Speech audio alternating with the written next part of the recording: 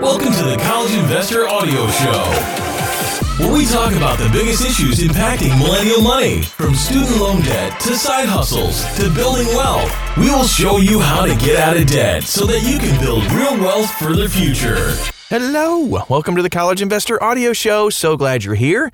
Boy, we've been following this lately because tick, tick, tick, tick, time is running out. Let's see. Will the payment pause and interest waiver be extended? So we all know that this pause and interest waiver on federal student loans held by the U.S. Department of Education is set to expire on September 30th, 2021.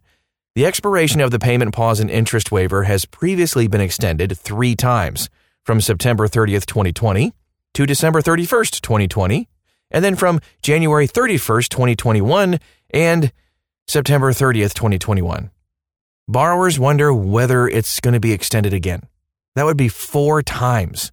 So policymakers are asking for an extension. In an interview on May 20th, 2021, with the Education Writers Association, EWA, Secretary of Education Miguel Cardona said, and I quote, "We're looking at it.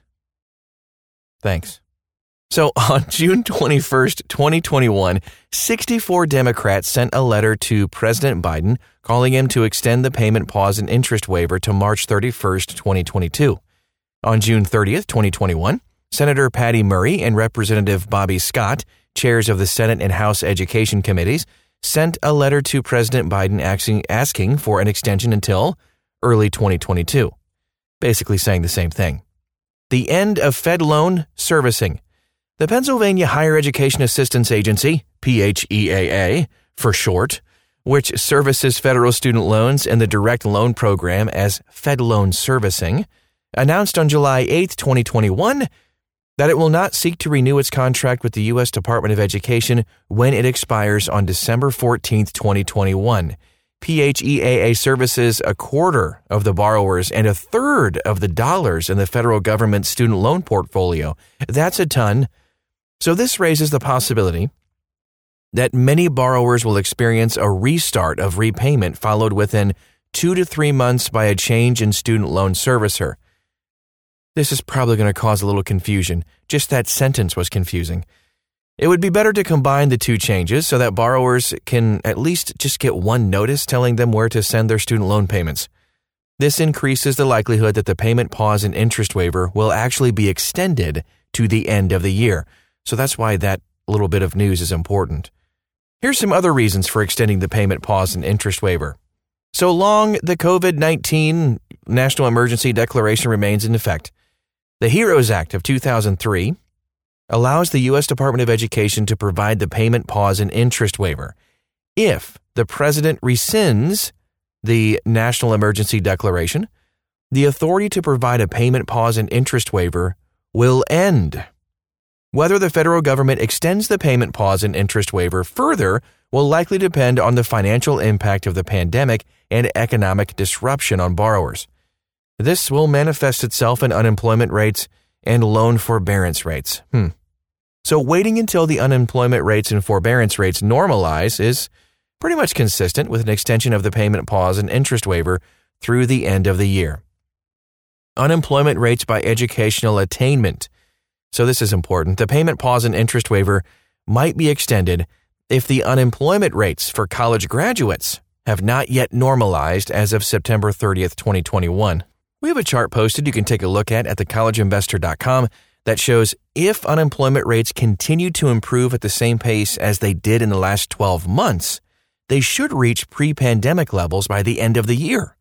Although the economic recovery could stretch out a little bit longer, it probably won't, because this economic downturn was caused by the pandemic, not other factors.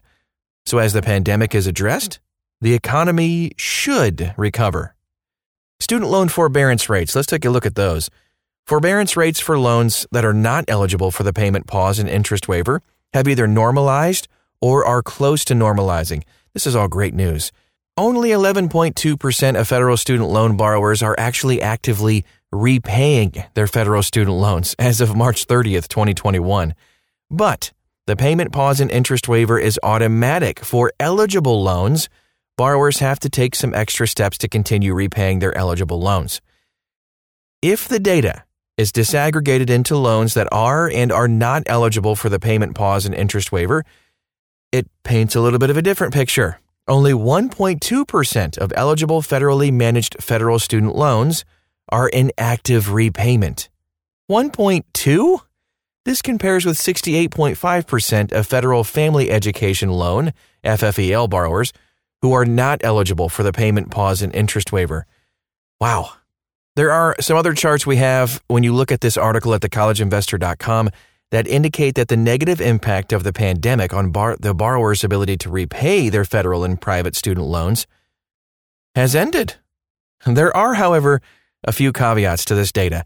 FFEL loans were last made in June of 2010, yielding a more mature student loan portfolio. Private student loans are credit underwritten, so both types of loans are less likely to encounter financial difficulty than loans borrowed by more recent college graduates. Nevertheless, the forbearance rates for borrowers who are ineligible for the payment pause and interest waiver have completely normalized. Again, you can see those charts at thecollegeinvestor.com. Just search for the title of this podcast and you will find it. So what happens when the payment pause and interest waiver ends? A huge question.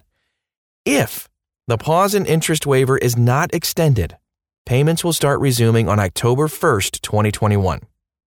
That's less than 3 months from right now, the date of this podcast. Loan servicers should start notifying borrowers about the date their payments resume sometime in August 2021 under the rules established by the CARES Act.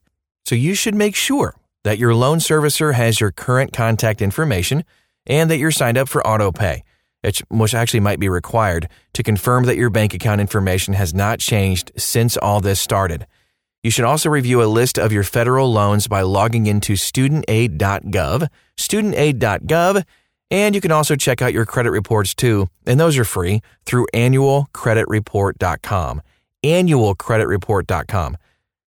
Keep a list of your loans to ensure that you don't accidentally overlook a few of them when payments do restart. Boy, that can be easy to do. And now, here are some options for you if you're unable to restart repayment. If you think you might not be able to make your student loan payments after repayment begins, you should contact your loan servicer to explore your options. Call centers are probably going to be pretty busy, so just expect to wait a long time, be on hold, but you might get some quicker results if you contact the loan servicer using their online contact forms with online chats and emails. They have several options for continuing to suspend the repayment obligation. Here's one. You can use deferment, which is an economic hardship deferment or an unemployment deferment, or you can use forbearance, like a general forbearance, to suspend repayment. Each of these is available to you for up to 3 years. Interest, though, keep this in mind, may continue to accrue while payments are suspended, depending on the type of loan. Accrued but unpaid interest will be capitalized, added to the loan balance at the end of the deferment or forbearance period, increasing the amount of debt. If you can afford to do so, you might want to take or make interest-only payments during a deferment or forbearance. Interest-only payments are much lower than full payments. Another option is an income-driven repayment plan. We love these because if your income is less than 100% of the poverty line, ICR, or 150% of the poverty line, IBR, pay, and repay, the monthly payment is zero. Nothing. Nada. Zilch. If you qualify or if you're already in an income-driven repayment plan and lost your job, you can ask the loan servicer to recertify your income early to reflect the new lower income. Your monthly payment could be nothing. So the loan servicer will want to see copies of documentation of the change in income, like a job layoff notice or proof of the recent receipt of unemployment benefits. Okay, so if you have lost your job or experienced a pay cut, you might want to change your repayment plan to an income-driven repayment or an extended repayment plan. Income-driven repayment reduces the monthly payment by basing it on your income as opposed to the amount you owe. Extended repayment reduces the monthly payment by using a longer repayment term, but in both cases, more interest will accrue over the longer life of the loan. Phew! Somehow we got through that in 9 minutes and 40 seconds. that is our show, and we hope it was helpful to you as we are approaching that deadline to kick off student loan payments once again. If you need more help on this and you want to see the charts, you want to see the information right in front of you, please check out this article. Just type in, "Will the payment pause and interest waiver be extended?" and you'll find it. It's at thecollegeinvestor.com. Thanks again. We'll talk to you again real soon.